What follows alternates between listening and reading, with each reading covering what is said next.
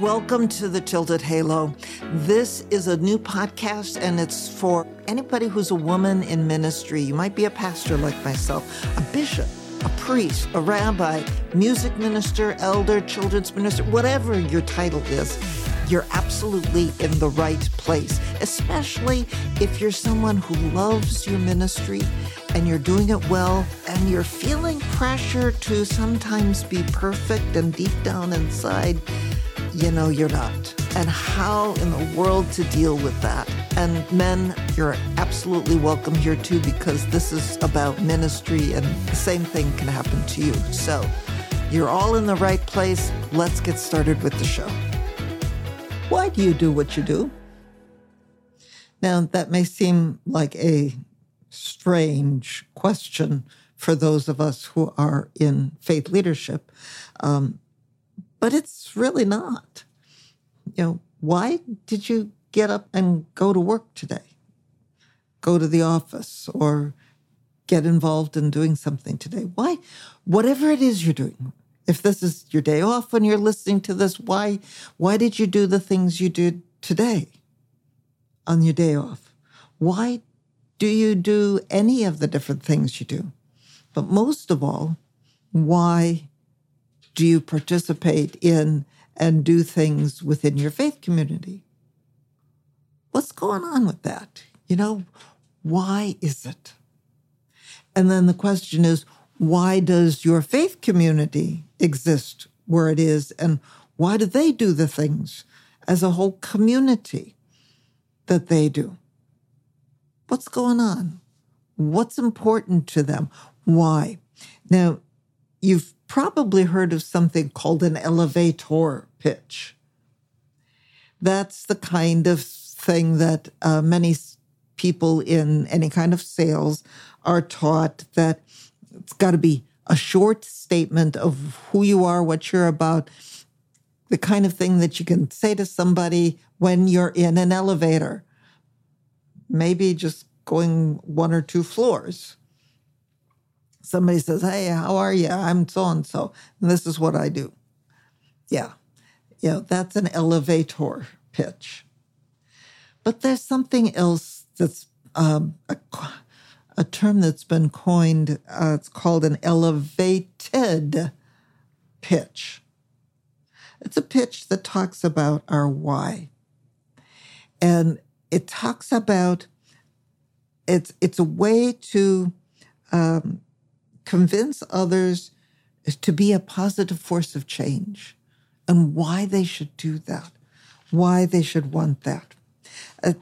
Give you an example. People need to understand why they should want to change, why they should want to be a part of an activity, a process, or whatever that is about doing something different than the same old they've been doing. One of the first congregations I served was a small congregation in a small town. The congregation was aging at that point in time, and it was kind of a traditional church building built on the corner of two streets, and to get into the building, at any point, you had to go up some stairs. Okay. Now, when most of us as younger people, stairs are no problem. But sometimes, and for some people, stairs get to be a problem.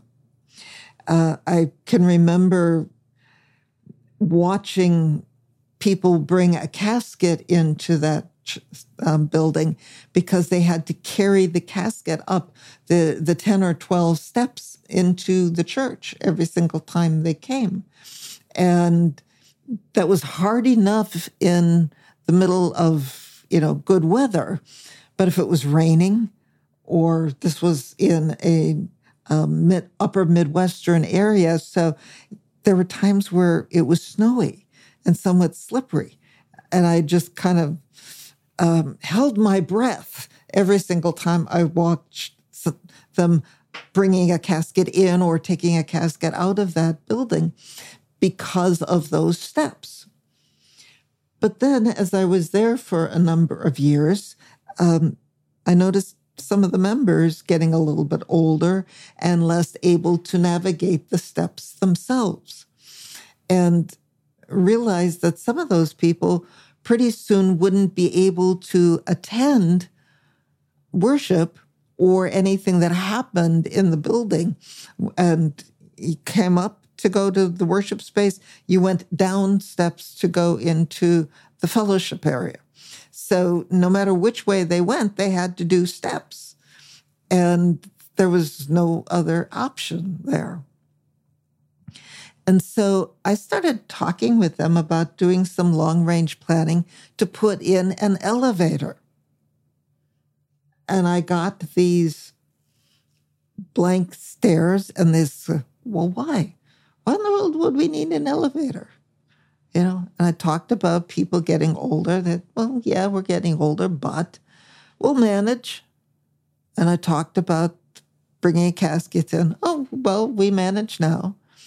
And it was kind of like, how to get these folks to understand and care about their own facility and their own abilities and the other members' increasing limited abilities, so that they could help people be able to come into the worship space, to be there.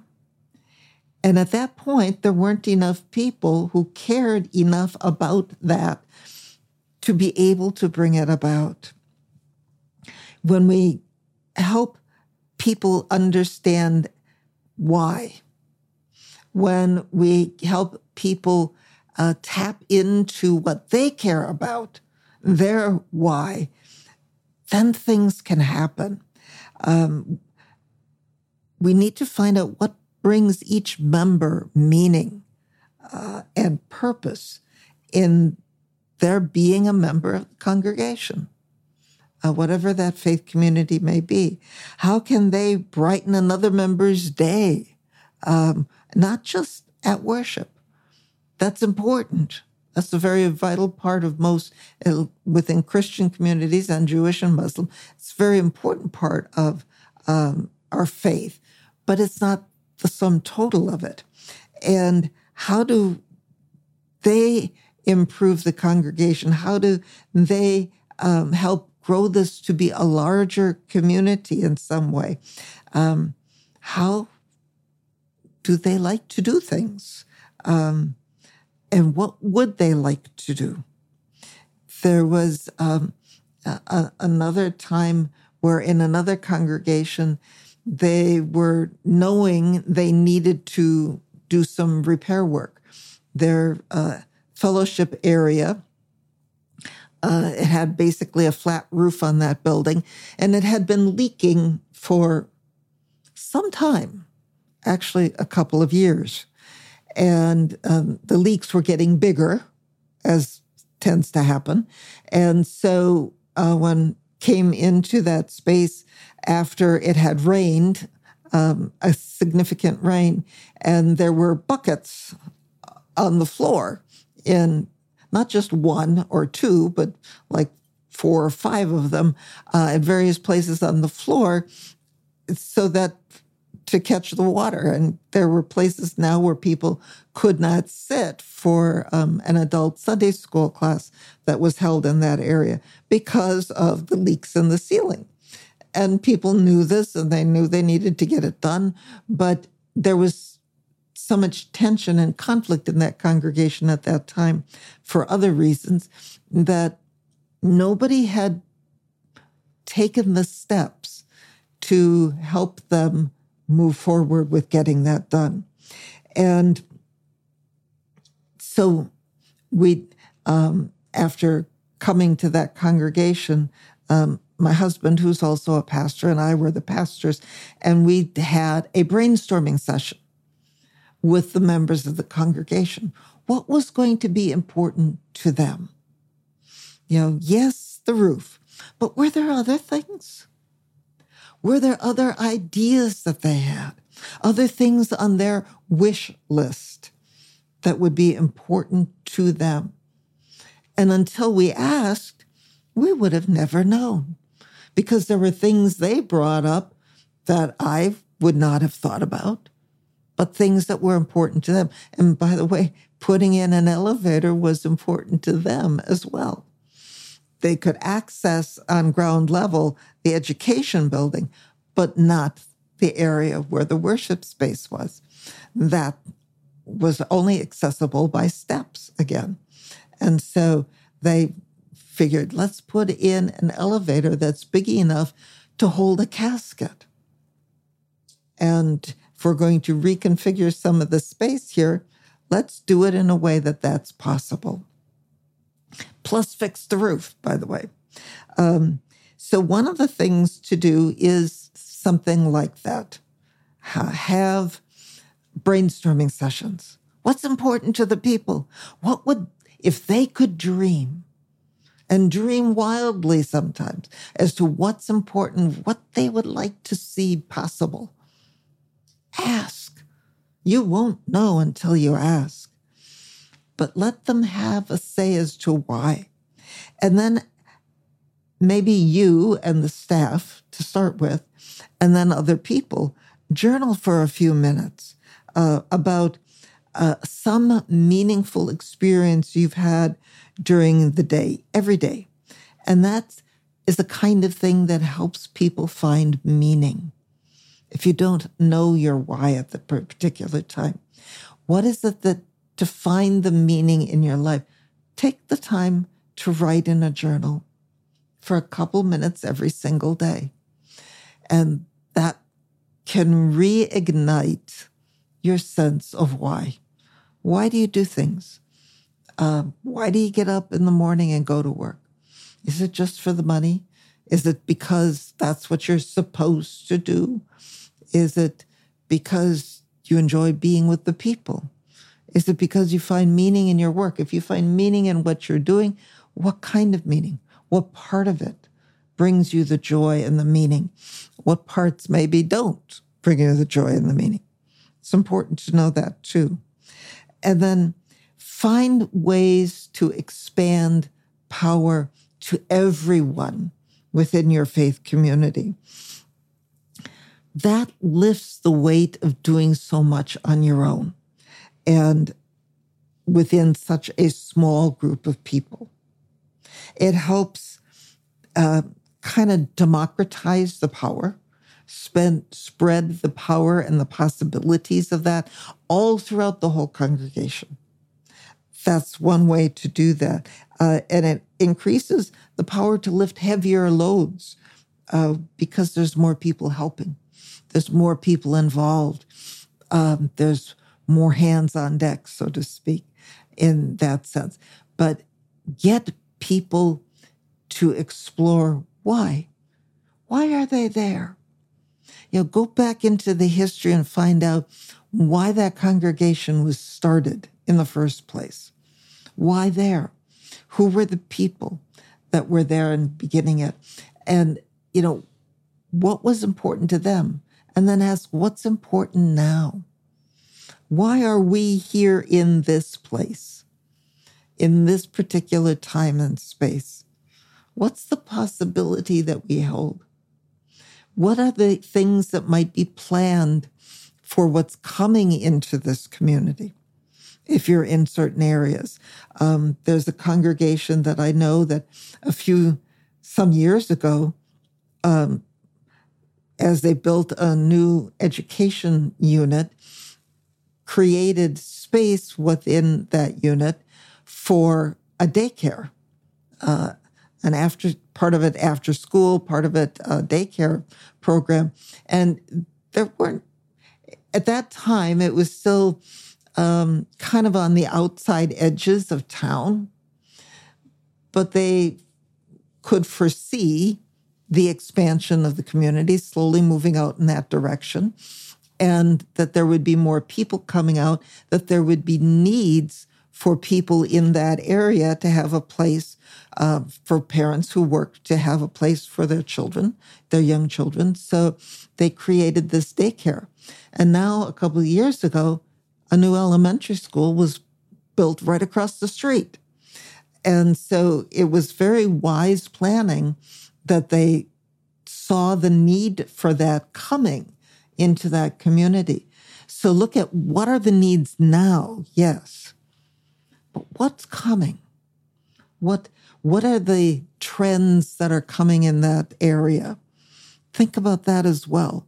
Think about the passionate desires and movements that people have within your faith community as far as how they see things like the environment and the impact and things that they could have for that. There's a congregation, again, that I was part of that years and years ago. Some of the members were part of getting the some good agricultural practices and soil conservation efforts into the community, and that they did things within the land with where their buildings are, but they also helped that with people in the community.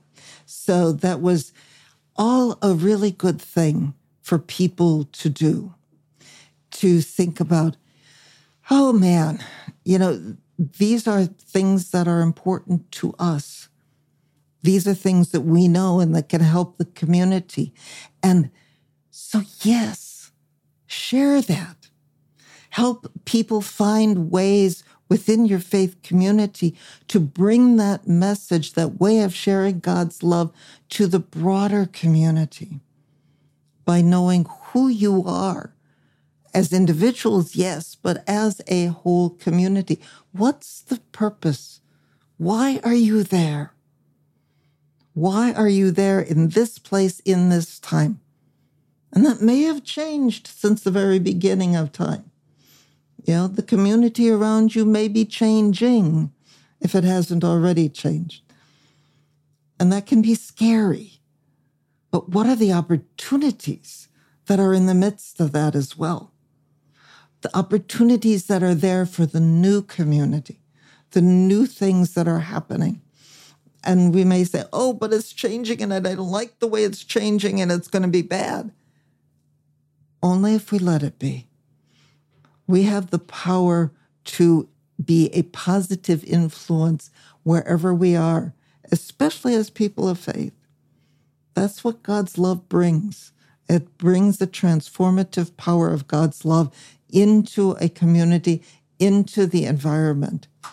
And so, why are you there?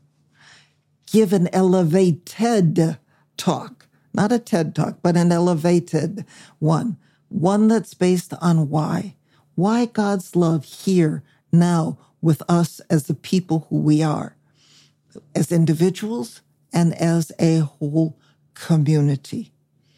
This is what we have to offer. And it's a beautiful and wonderful thing. So, what's your elevated talk? Not an elevator. You don't want to go up and down. You just want to raise the bar. See the potential. See God's vision and God's dream and love spread in your community in new and different ways.